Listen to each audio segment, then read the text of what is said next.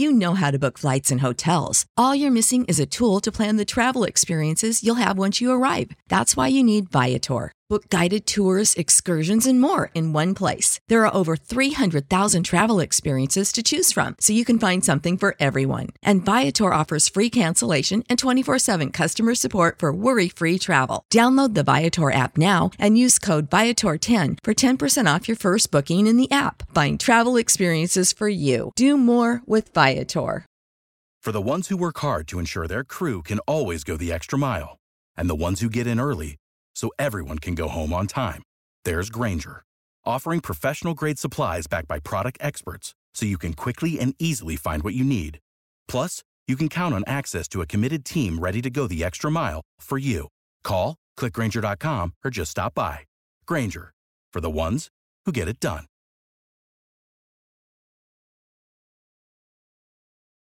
Western history has led us to the most prosperous age in the history of humanity, and yet more and more our kids are taught to be ashamed of their country.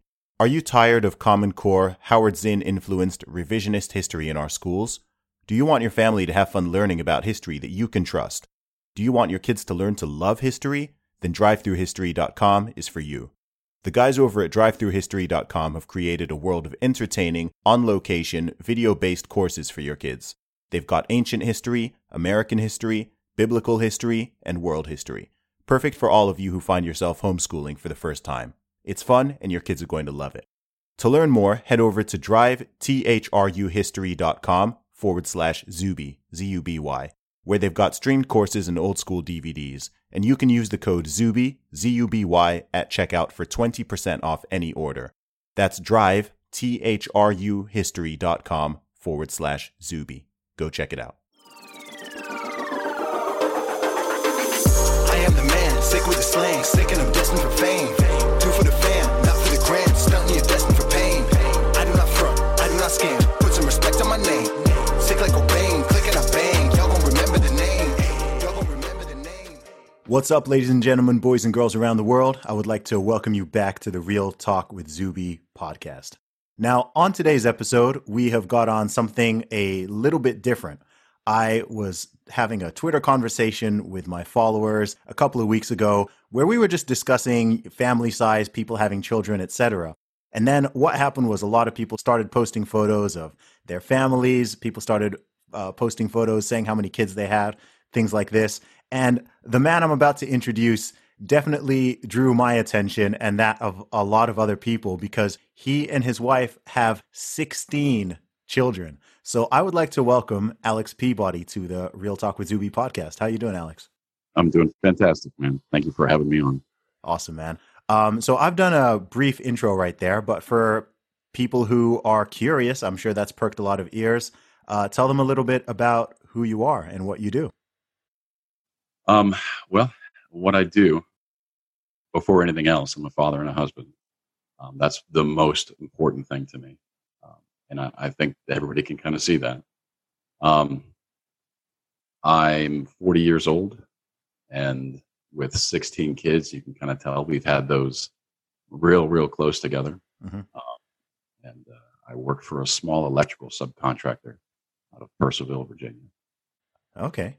So I'm going to ask the first question, which is the one that a lot of people have been asking. It's a single one-word question. And the question is, well, the first one is why? And the second one is how? The why is a really complicated question. Okay. It took my wife and I a long time and a lot of discussion to come to a place where we were in agreement with doing something that was so at odds with what a lot of our friends were doing. In our friend group, we were the first to get married.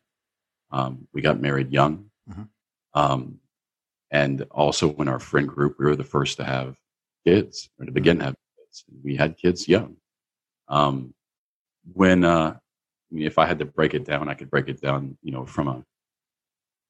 from an ethical standpoint. I think that having children is the single greatest thing that we can do as a species. We take our values, we take our worldview, our perspectives, and we can offer that to another young man or woman, and we can raise them in a manner that it gives them a good step and a good head start on life.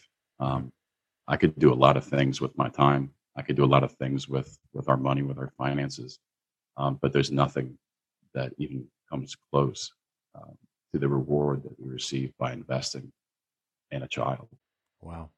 So how old were you when you got married, and how old were you when you had your first child? We got married. I was 18. Okay. My wife was 19. She's a little bit older than me.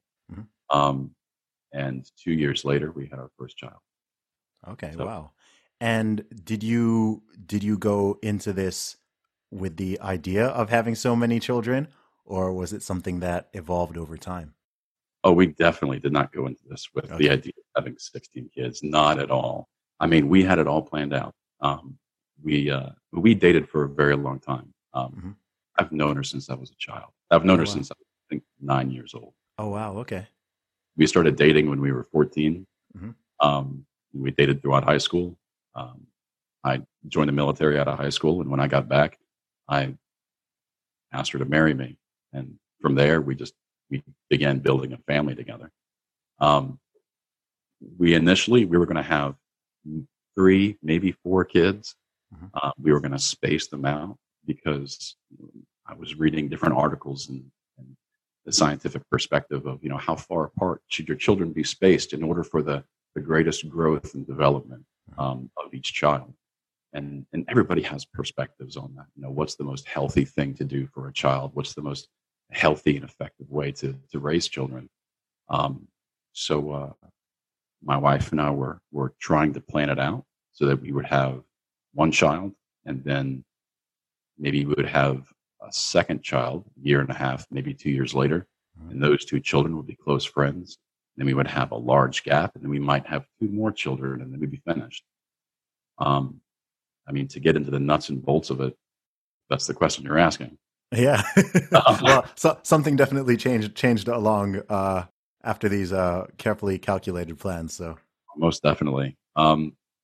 We were a young couple, and my wife was on a birth control shot that she would take once a month, and it definitely threw her hormones.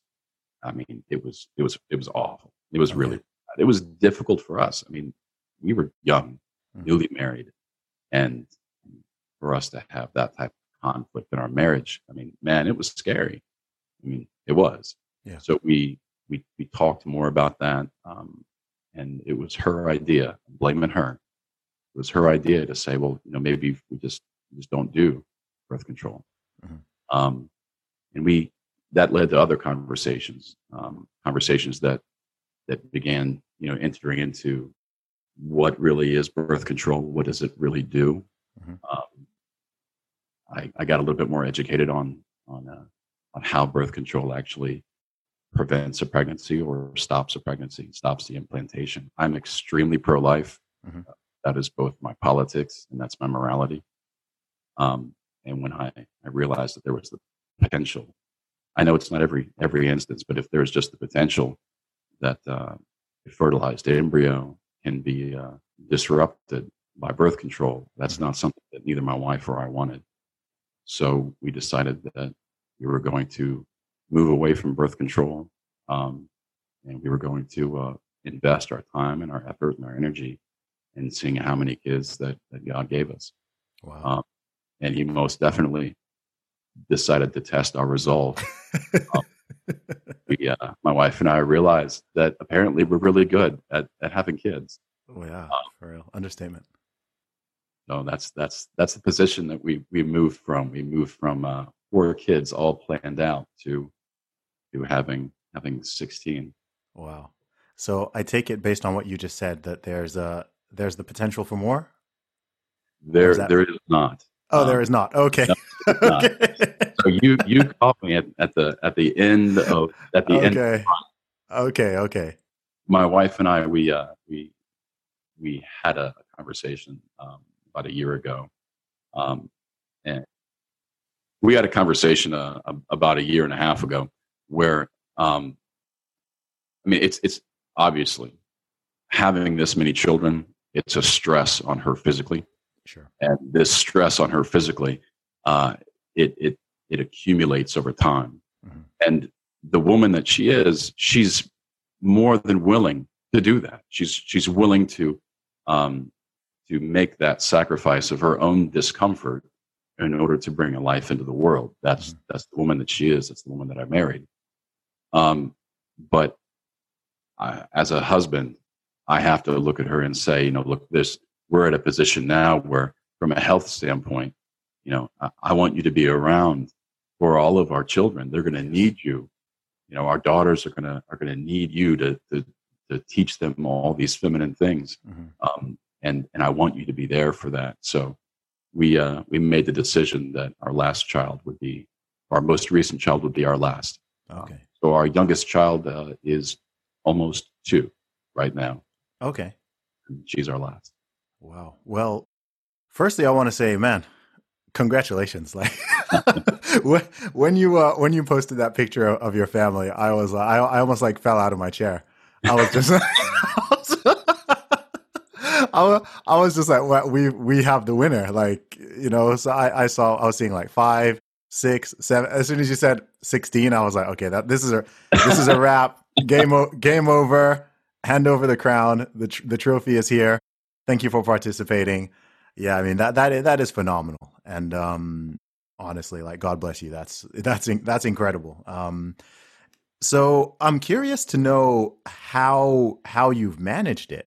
There are so many questions that come with that, but I guess from the beginning, from having your first child at a young age up until the point, not so long later. I mean, am I right in saying so? All of these kids are within a 17-year or so span? Yes, absolutely. Our oldest child is getting ready to turn 20, and our youngest is getting ready to turn 2. So they're all right within 18 years. Wow. Now, we do have one set of twins, so we kind of cheated a little bit there. We'll allow that. Yeah. Our closest kids, we have one set. We have 2 of my boys that are about 13 months apart. Oh, wow. They're quite close. But I mean, how we do it, I wish I could give you a really in-depth, answer that would many people could take in and go, "Oh, that's the solution." Yeah. It's just our life. I mean, it really is. It's just our life. It's been our life for the past 20 years. Yeah. And from the moment we get up in the morning to the moment we go to bed at night, it's make sure the kids are fed, make sure the kids are educated, and make sure the kids are taken care of, and then put back to sleep again. Wow. Do you homeschool? Yes, we do. Okay. And how is that weighed out? Does your wife do the majority of that, or how do you balance it between you two? So my wife takes care of the younger ages, and I will step in and I assist with all of the kids who are in high school. Okay. So they have assignments during the day that they're to complete. And when I get home from work, that's what I do. I walk in the door, I kiss my wife, I hug the kids, and then I go over and I grab my high school kids, and we'll sit down and we'll start going over all the assignments that they had to complete throughout the day. There's definitely things that we've had to change throughout the process, because the things that you try at first might not always be the things that you stick with. Yeah. And adaptability has been key to all this, because, I mean, I parent one way with 4 children, but your parenting style has to adapt and shift. I mean, from my time in the military, I mean, that's one of the things that I've kind of brought over to this. It's a fluid battlefield. Okay. You've got to be able to change. You've got to be able to adapt, not just what you're teaching, but how you teach it, so that it's best received by the people who you desperately want to hear it. So our homeschooling methods have changed some, but it still comes down to, are they learning? Are they learning effectively? And are they learning it in such a manner that it's going to stick with them? Yeah. So that's how we pursue that.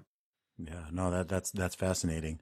I mean, a big and obvious question a lot of people have been asking is, how do you afford it from a financial perspective? What are the logistics? So, I mean, you've obviously got the financial aspect, and then of course you've got, let's just take 2, finances and housing, and also transport.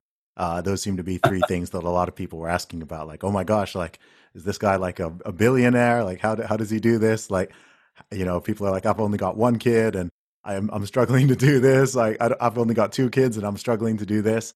So how do you, let's take the financial aspect first. How do you go about managing that with just so many dependents? It's not easy. Yeah. It's most definitely not easy. I will say that we couldn't have done it if my wife wasn't staying home. Okay. She doesn't work, but because she doesn't work, it sounds like she does work. She doesn't do. Well, correct. Thanks for that. Yeah. Because she's not paid for her work. Yeah. Because she's able to run our household as efficiently as she does, that saves us a tremendous amount of money. So instead of us going out and purchasing meals, we're able to buy ingredients and make food at home. And the difference between buying food versus buying ingredients can be drastic. Yeah. We will pursue anything that we can make at home cheaper than we can purchase elsewhere. If we can do it, we're going to do it instead of going out and buying it elsewhere. We definitely buy secondhand. We will purchase things that have staying power, secondhand books. My kids love to read. I love to read. Awesome. So books are a lot cheaper than video game systems, even though we do have video game systems. I have teenage boys, so I've got to do something. We definitely look for things that are entertainment wise. We look for things that are free or cheap. And one of the wonderful things about that is it's free to go outside. Yes. It's cheap to buy a football. It's cheap to buy a basketball. And it doesn't take a whole lot of money. Yeah. I can take my kids to a park and it doesn't cost me anything. When it comes to food, when it comes to clothing, we try to make everything in the house. We don't make our own clothing, but we do buy secondhand. And then we hand clothes down, and we're not the only family to come up with that. Families with 4 children, 3 children, they hand clothes down through their families. And that's the most effective and efficient way of doing that. Yeah. When it comes to transportation, we have had in the past several different vehicles that actually aided in our homeschooling. And I'll explain this because it's fantastic and I love it. And I wish we still had this bus. Okay. I drove down to Southern Virginia and I purchased a second-hand handicap bus that was used to transport people in that local area. And it was raised up, so it had a crank open door. Okay. So my kids, it was like a school bus. Yeah. It was very excited to them. They're very excited to them. School is this mythical thing that all these kids go out to and they enjoy so much and they have a great time. Yeah. So to them, it was their school bus. And to us, whenever we'd go on trips, I had dry erase markers and we would write out problems or we would do math problems up on the fiberglass portion on the upper side of the bus. And that was, a great way for us to interact together as family. It was part of our transportation, and it was how we also went on vacations. When it comes to the really hard dollars as to how much I make, I don't make as much as people think that I make. We definitely have to be thrifty. Yeah. And I'm glad that we do. Yeah. I think that teaching thrift and teaching good stewardship to my children is one of the best things that I can give them. Absolutely. If I taught them that, I go out and I work and we have just an abundance of money and you can spend whatever you want, buy whatever you want and not have to worry about it. I think that would be a bad lesson to teach them. So I'm glad to an extent that my children will grow up knowing the value of the dollar. Yeah, most definitely. No, that's really interesting. And what about the accommodation situation? What sort of house are you living in? How many bedrooms do you have, and how do you split this all up? So I wish I could show you a picture of my house. My wife, from a young age, my wife has always wanted to be a mother. Okay. Actually, when my wife and I were teenagers, we both worked at a daycare together. She worked with the babies, taking care of the babies in the nursery, and I worked with the school-age kids, taking care of them and getting them outside and getting them playing and getting them involved. So both of us got to kind of look at each other and kind of evaluate each other for our differing parental capabilities. Yeah. So that was a good thing to see. When it comes to our house itself, we had been planning our house for a very long time, both how we wanted it to be laid out, where we wanted the rooms to be set up, and what the most efficient use of space was. Okay. Some people might be terrified at this prospect, but our house is about 1,800 square feet. Okay. Which to fit 18 people, 17 people, or 16 people inside of 1,800 square feet doesn't leave a lot of personal space. We have 5 bedrooms in our house and 3 bathrooms. Okay. In those 5 bedrooms, my wife and I take up 1. 4 remaining rooms. At one point, we had 4 girls in one room. We had 2 girls in another. The baby was in my wife and I's room in the nursery, or in a crib. And then downstairs, we have my sons, 4 sons in one room, 4 sons in the other. Wow. The rooms are not big, so we definitely use bunk beds. Yeah. I've gotten skilled at building beds. Oh, wow. Okay. Building them elevated and up into the wall so that they're up and out of the way. An efficient use of space is one of the most critical things that I've learned. Because without using space efficiently, we kind of go crazy because we end up stepping each other. Yeah. And how do you handle both for yourself personally, but also between you and your wife? I mean, is personal time even a thing, or is that something that just disappeared eons ago? How do you do that without just sort of, as much as you love your family, I mean, just that sheer number of people in that such close proximity, how do you guys manage that and keep yourself and your wife and everybody else sane? I think the most honest answer that I can give to that is that the best way that I show my love for my wife is by taking care of her children. The best way that she shows her love for me is by taking care of my children. And we partner together in that way. And when we are partnering together well, and when we are working with our children well, I mean, that's a moment when I'm continually reminded of all of the effort and dedication that she has placed. She's dedicated her life towards our family. Yeah, she's reminded of the dedication that I've assigned to our family. That's our love language. That's how we speak love to each other. Yeah. Now, we also need to get away every once in a while. Most of them. Yeah. I will say that until our kids were old enough that we could leave one home to watch the younger children, for the first 15 years or so, we never left the house. Wow. It was, unless we were all together. Yeah. But in the school bus. Oh yeah, Yeah. When my kids started driving, it was wonderful. Yeah. Because then I could say, "Hey, you've got a car now. Yeah. You can go pick up your little brother, and you can go take him here, and you can go do this." So I had a bunch of little chauffeurs, and it was fantastic.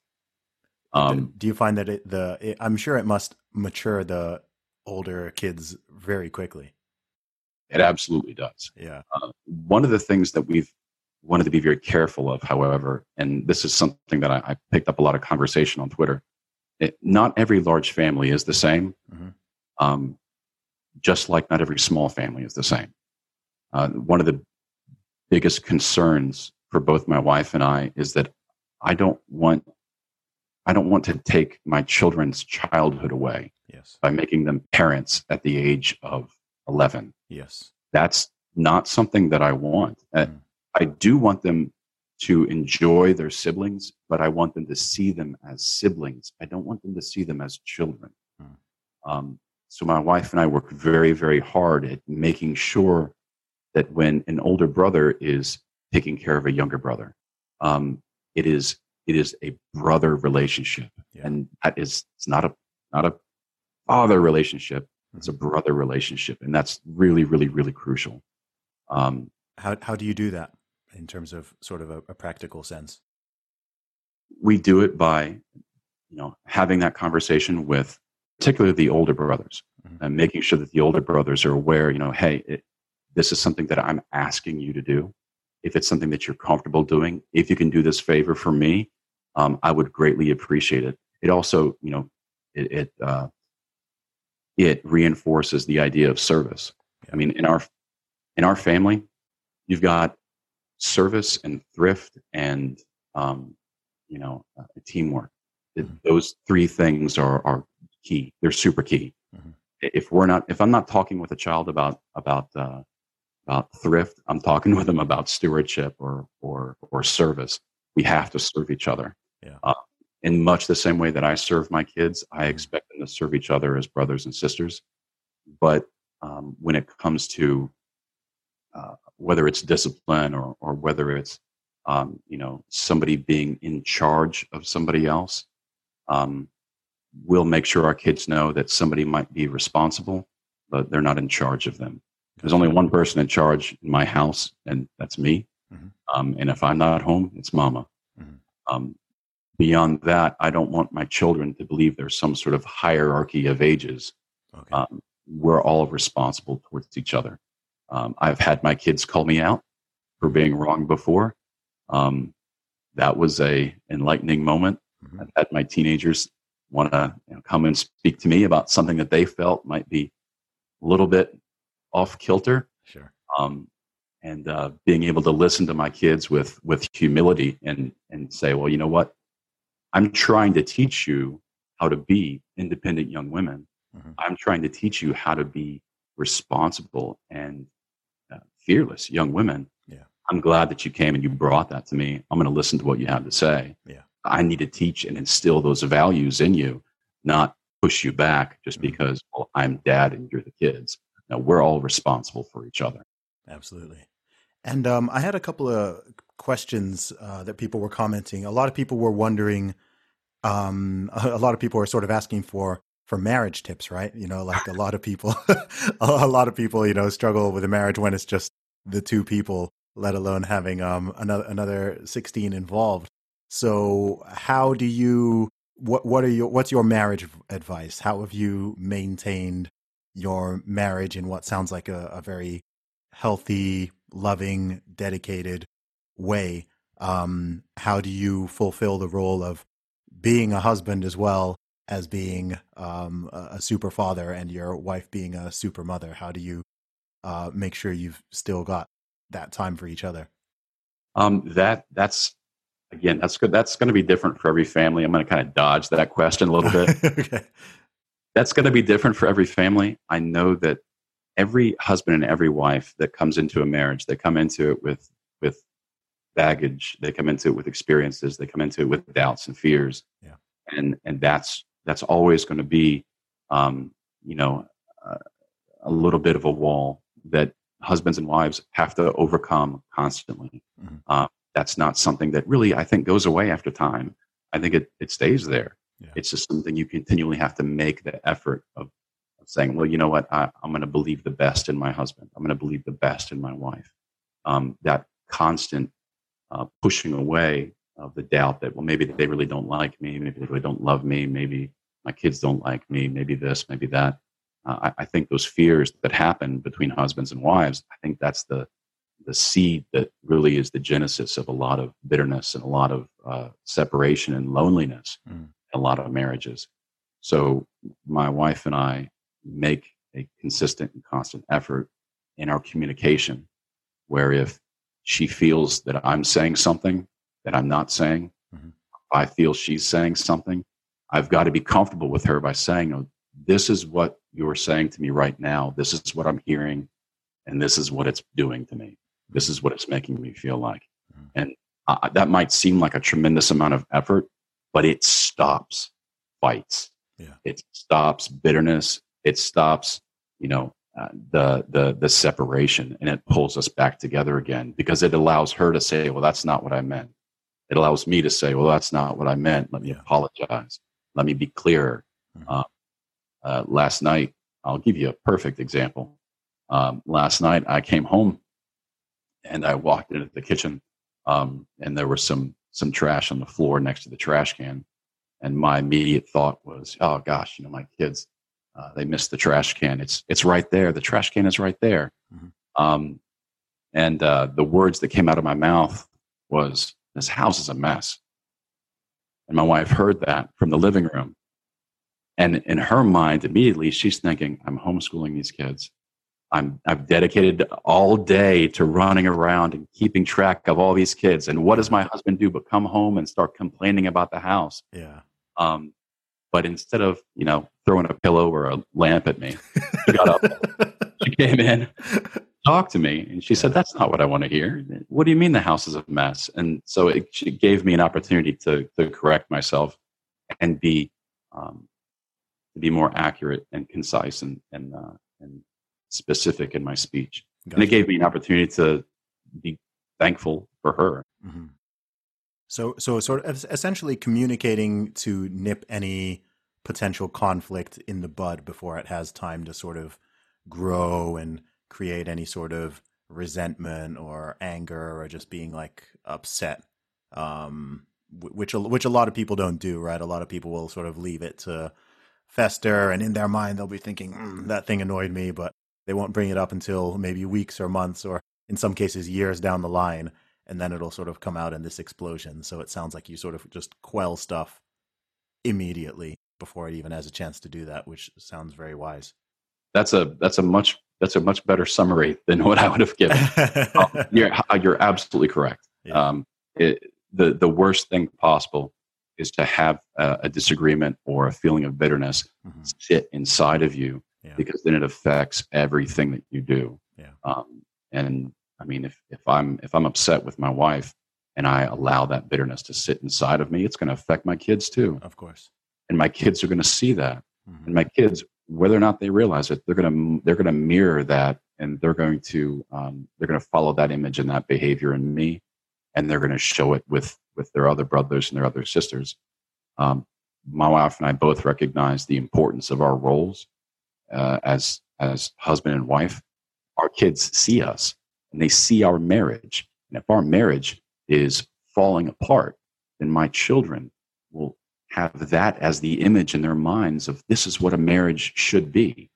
I'm not modeling for my kids the best possible image of a marriage, then I'm setting them up for a failure when they move off and they look for a romantic relationship and they look for somebody that they can love and they can live life with. Yeah.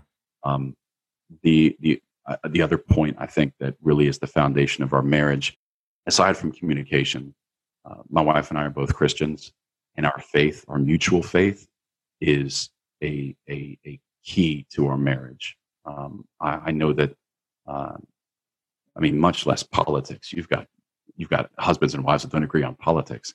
That I can't imagine living in a marriage like that, where you had that type of difference in thought process.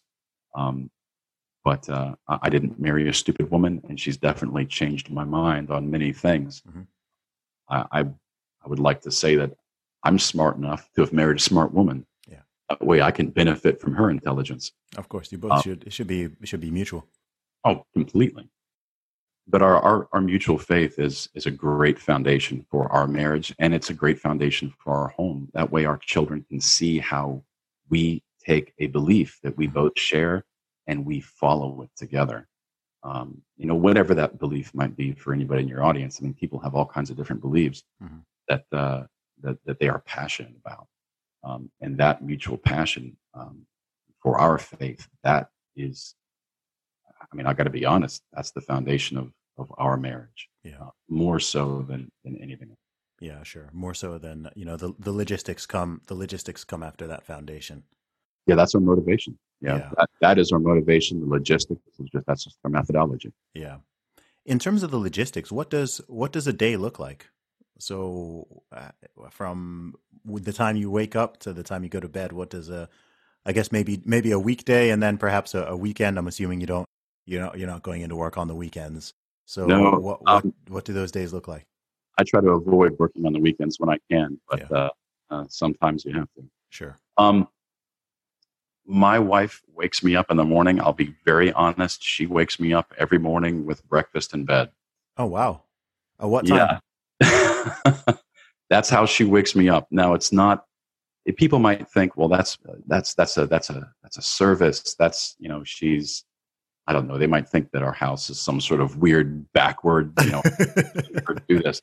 Don't worry Not about at those all. people. They No. they probably thought that as soon as they heard the number 16. So Yeah. Um, I guess they probably haven't listened this far into the podcast to hear me say that's not who we are.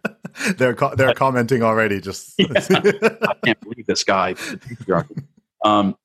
But the reason that my wife does that is because that's what wakes me up in the morning. Yeah. Food.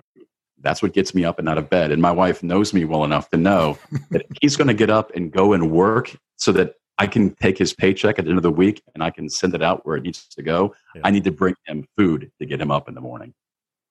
So she's definitely figured out who I am. Yeah.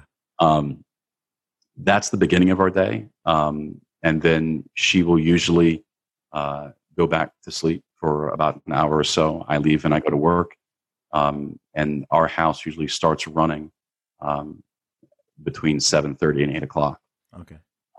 When our house begins, it's our children getting up. It's our children getting breakfast. They'll feed themselves, putting their dishes away, cleaning up the kitchen.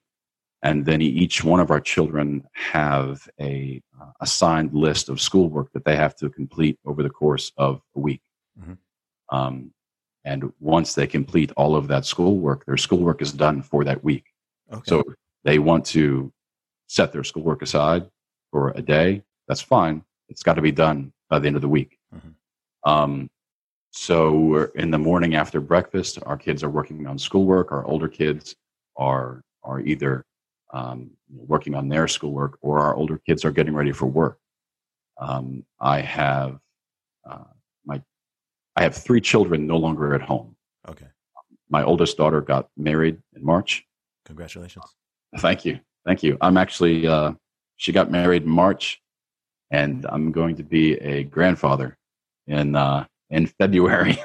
Oh, the circle of life continues. Congratulations. Yeah. I got to tell you though, it was so hard for me to tell her, no, you're too young for this. You need to wait until you're older. Because she said, you didn't wait. You got married when you were 18. I'm older than you are. I'm getting married right now, but I'm older than you were when you got married. How is it okay for you and not okay for me? And I had to, stutter over my words and say, no, we were different.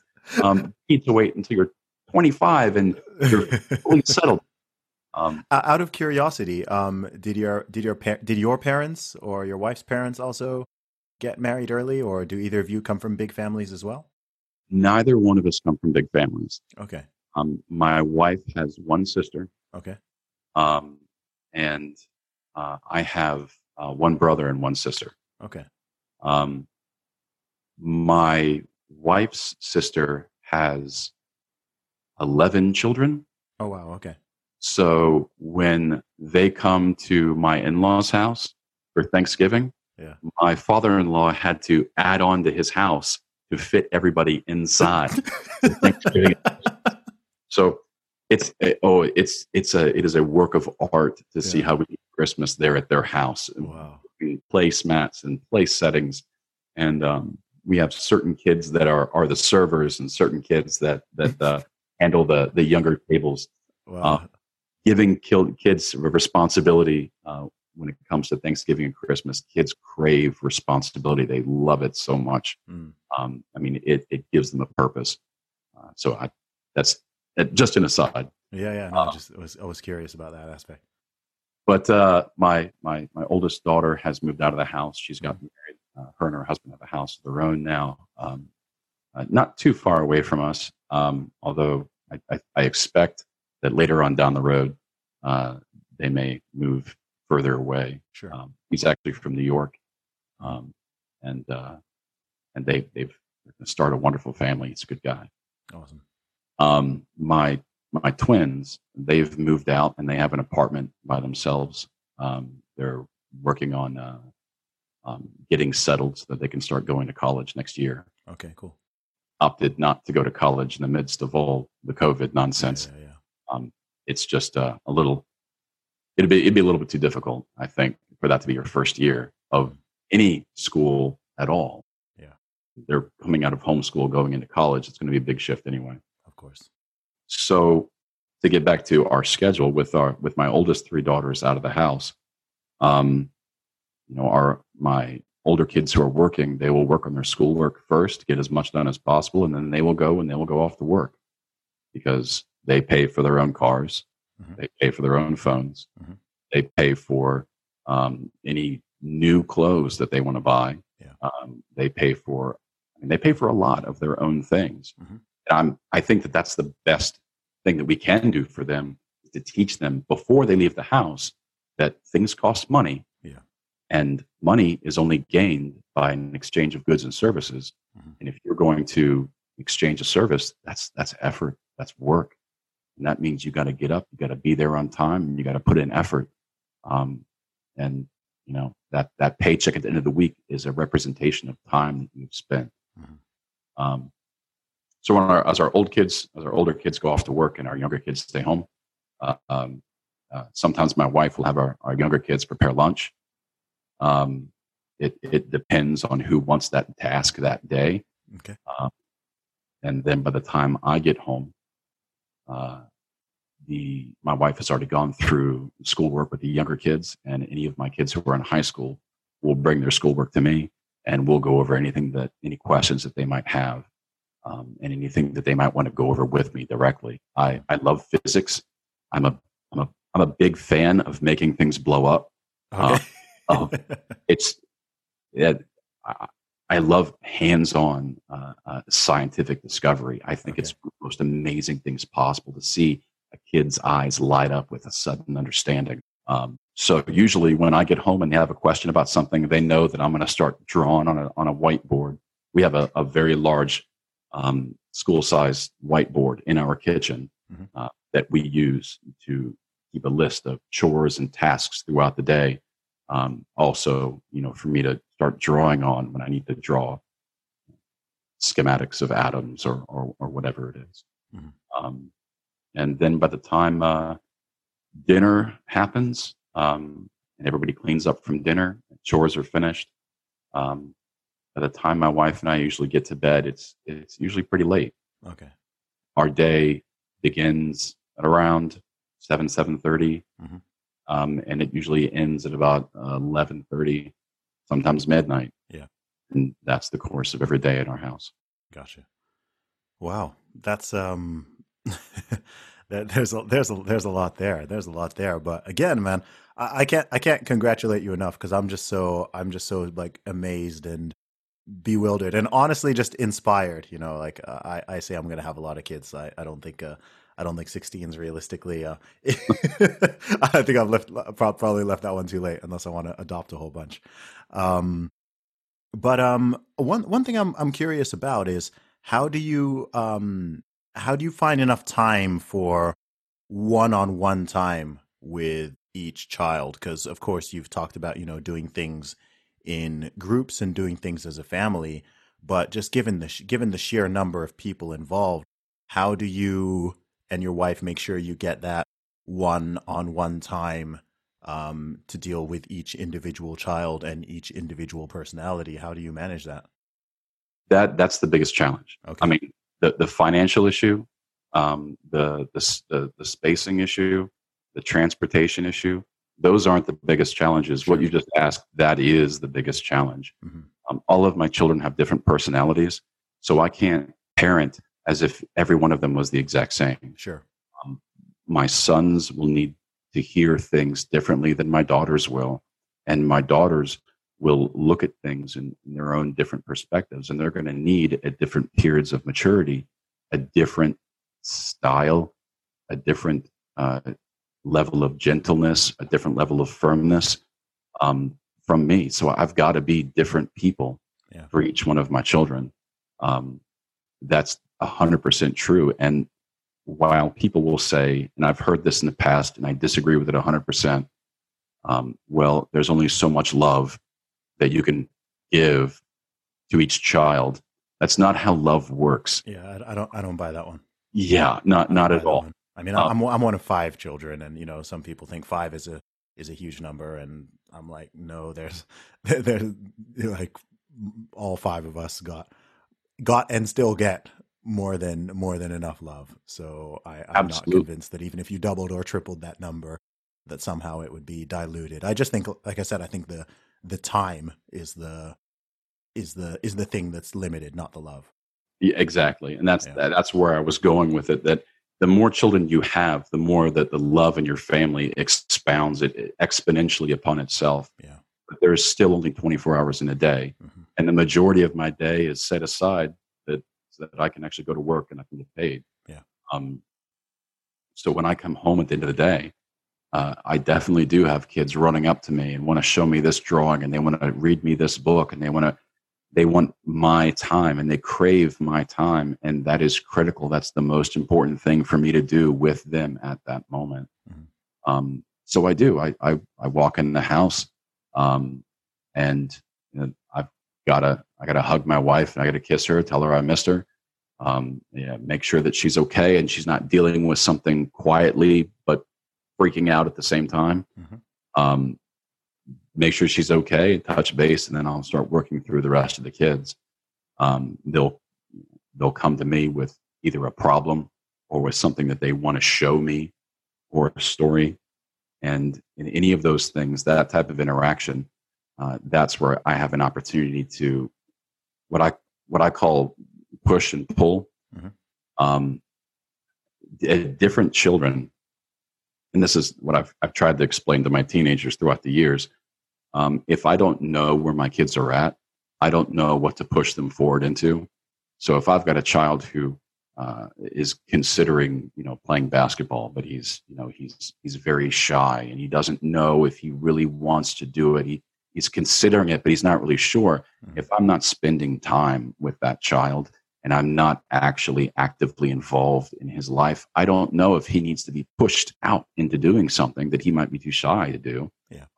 Or maybe pulled back from it.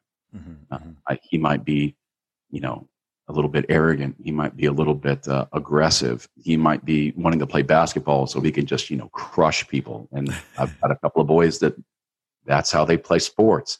They just want to dominate. Yeah. And sometimes I have to pull them back a little bit and remind them that the reason that we play sports is teamwork, mm-hmm. not so that we can trash talk and spike volleyballs and little girls' faces and dunk on. We want to have the right perspective for why we do these things. Of course.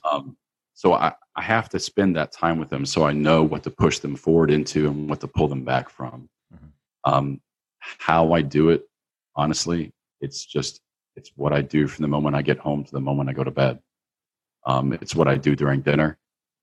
It's what I do when we sit down with a group of my older boys and we sit down and watch a movie. When the movie's done, we'll talk about it. Mm-hmm.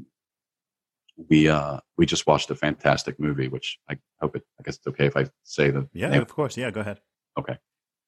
Called Warrior, with what's his name? Hardy, Thomas Hardy. Oh, Tom Hardy. Yes. Yeah. A fantastic movie, mm-hmm. but it focused on brotherhood, and it focused on a lot of family interactions that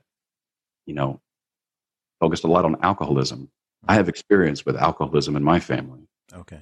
From where I come from, that's not something that my kids have experience with. But when I see that in the movie, I know what's going on, so I can speak with my sons about that, and I can spend that time with them, and I can kind of probe their minds for where they're at. And that's just from watching a simple movie together. Yeah.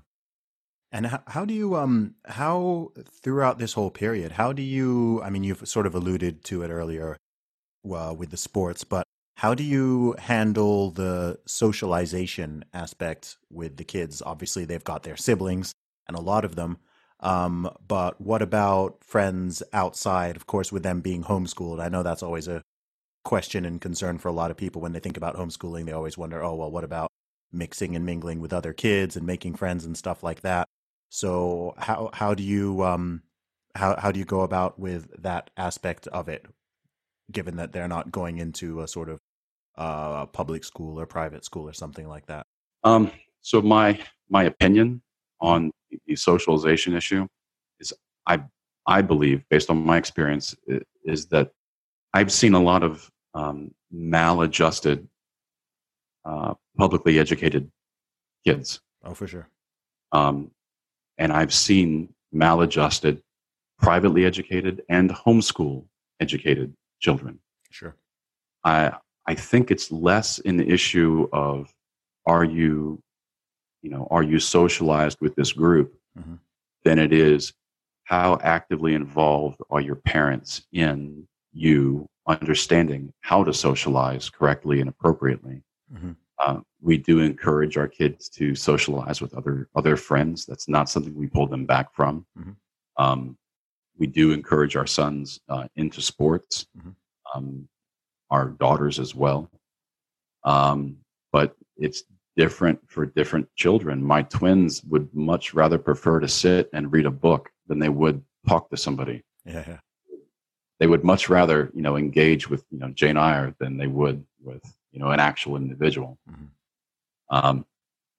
My oldest daughter, she would much rather spend time around little children and babies. That's her idea of socialization.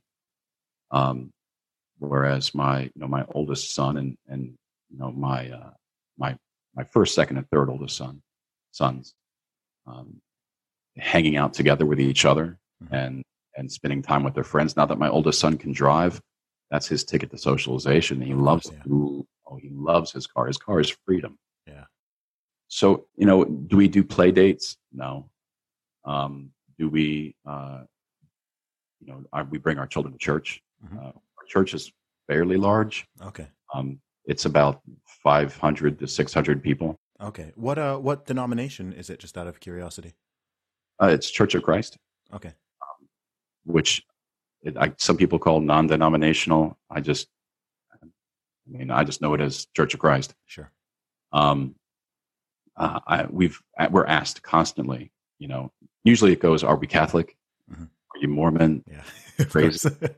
And those three questions, we're not Catholic. I have a grandmother who's Catholic who Sure. was very, very proud of all the children that we had. She thought it was the best thing imaginable, all of these children. Yeah. No, even in our denomination, what we've chosen to do with our family has been a personal conviction of my wife and I. Sure. And is not, it's not. I hope I say this the right way. It's not typical, Mm-hmm. like say a large family would be in a Catholic household or in a Catholic church. Mm-hmm. We've had plenty of people who in our own church who think that we're crazy. Yeah. So that's. So I think once you get up to that. Here's a question: at what number did people start looking at you like you were crazy, or sort of asking questions? Oh, what was the one?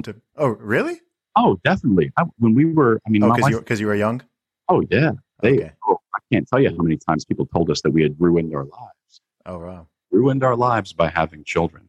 I can't tell you how many guys told me that I had ruined my life by getting married early because I would never be able to, test the waters and find out all these. Brother, that's not something that I want to do. Yeah. I want to find a good woman, which I did, Yep. and I want to grow my life with her, Yep. which I am. Which you've more than accomplished. Yeah, as far as I'm concerned, that's the focus that I want to direct my sons to. Yeah. I don't want to direct my sons to, Well, whatever you do, don't get married, and whatever you do, don't have kids, because you need to stay free as long as possible. Uh, I am free as a father and a husband. Mm-hmm. That type of freedom, my gosh, that's what I've wanted my entire life. Yeah. Well, I mean, man, you've got something that, certainly on a level that, almost nobody does. Like, it's so rare to have that. I mean, we live in this day and age and time period where, even it seems like just having a functioning altogether family in itself is increasingly becoming a rarity, which is kind of sad. And, there are a lot of people in my generation and the younger generations, whatever, who are, sometimes for good reasons, sometimes for not so good reasons, are just kind of like, people aren't so sure about stuff, right? The sort of response to marriage and children, and I'm sure you'll be getting this, right? You're getting people who are commenting, what about the environment, or the world is overpopulated, or this or that, and there's this really sort of like negative perspective on so many aspects of what's really sort of what we are on Earth for, certainly to a large degree, and that seems to be something that is sort of increasing in the Western world. I think outside of it, it's not really a major thing. Like in a lot of parts of the world, if someone says they have 4 children or 5 children, no one bats an eyelid or looks at them weird. But here it seems like, once someone goes past around 3, people are already like, oh my gosh, this is what is going on? Just the fact people ask you like, are you crazy? And it's like, why do you have to be crazy to, 16's a lot, of course. I think you'd admit that. But to me, that's not crazy. I'm like, I saw that. I was like, awesome. I was like, awesome. I was just like, I was like, wow, I have so many questions. I was like, how do they manage this? And, what's their faith and morality and belief system? Like what's driving, at that stage, it's like, okay, there's clearly a sort of worldview that is driving this on both the part of the man and the woman. So that's kind of what I was really, really, really curious about.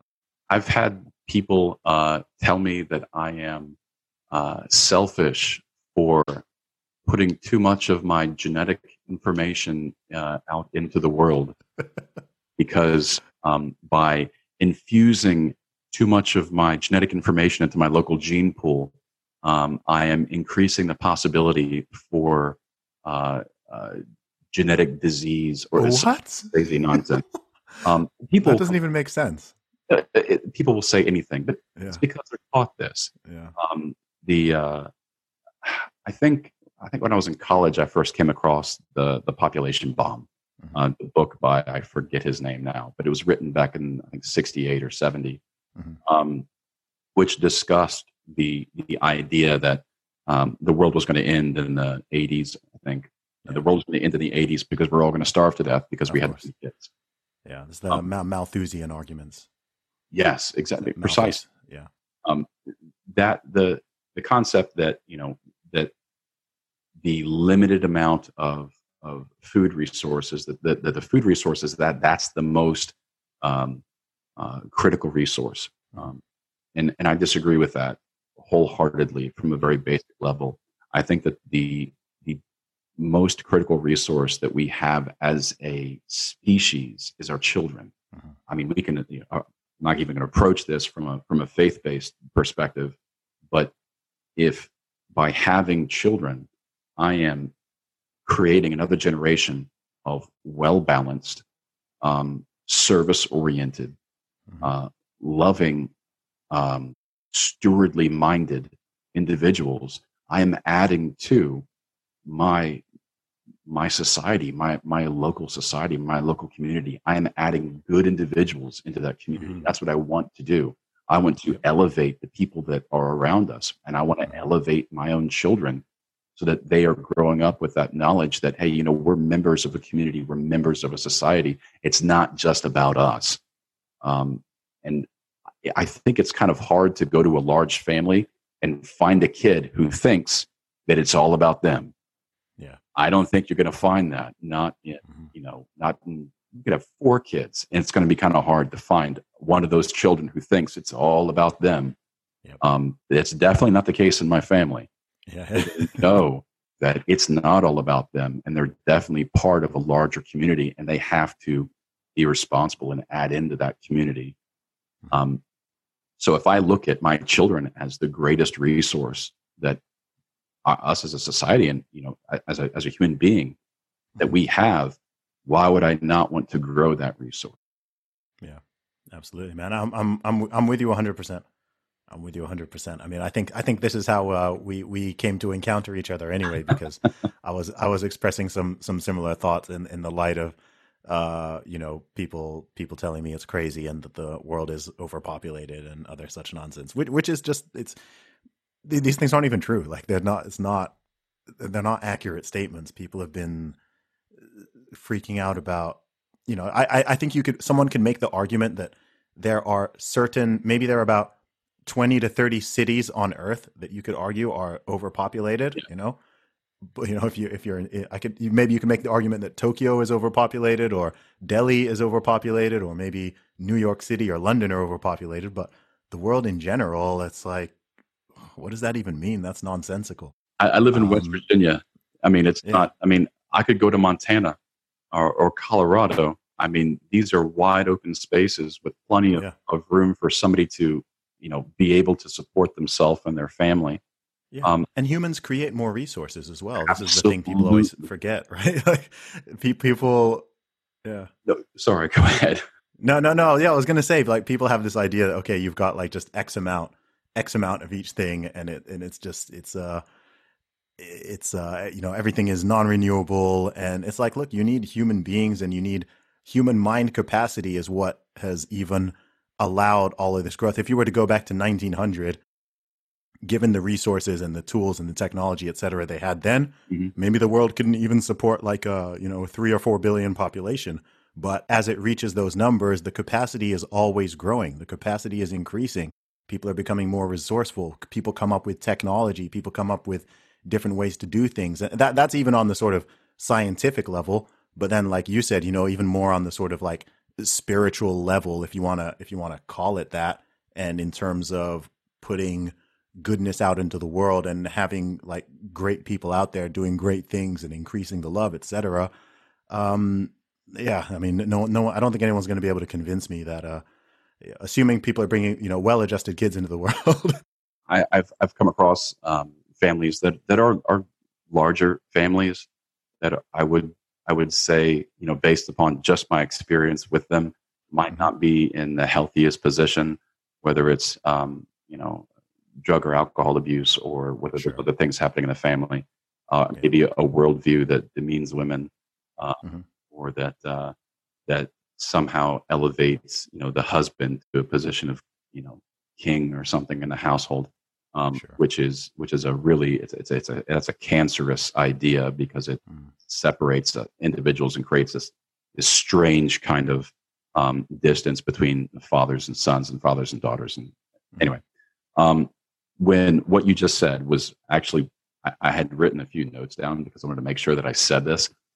And so you beat me to it. You said the exact same thing that I firmly believe. If kids are our greatest resource and necessity is the mother of invention, we're going to have all of these things that these children and future generations will, because they're well adjusted and because they're thrifty minded and because they are service minded, they're going to bring these inventions and they're going to bring this technology and they're going to bring these advancements into society. But if we have a complacent society that has grown up, it's, hey, mom and dad and me and my brother or me and my sister, and it was just the two of us, it was just the one of us, and you're only considering yourself, and you're only considering, okay, maybe you and just one other person, then your mind is not going to be attuned to, what can I do to, exchange goods and services for the value of $1? What can I do to, my gosh, man, I want more Elon Musks. That's what I want in the world. We need more Elon Musks. We need more individuals who are willing to invest, take risks, take chances, start podcasts. I mean, I hope that my children and what they've already told me that they want to do, I hope that they are successful in what they do. And I hope that they reach both an inner satisfaction and a worldly satisfaction. Yeah. And I don't think that being part of a large family has hindered them. I think it's helped them. Yeah, absolutely.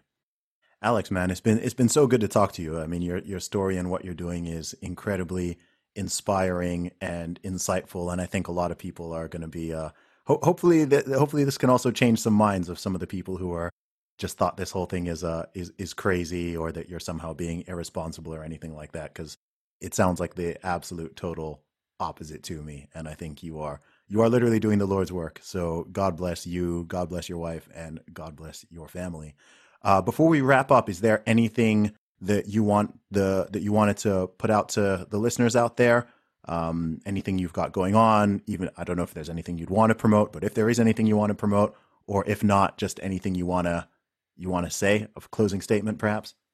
I would say that, I mean, there may be some people reached out and contacted me on Twitter, some younger gentlemen who were thinking about starting a family, and they were kind of, they were in a position where they were fearful. They were afraid to start a family, especially in the environment that exists today.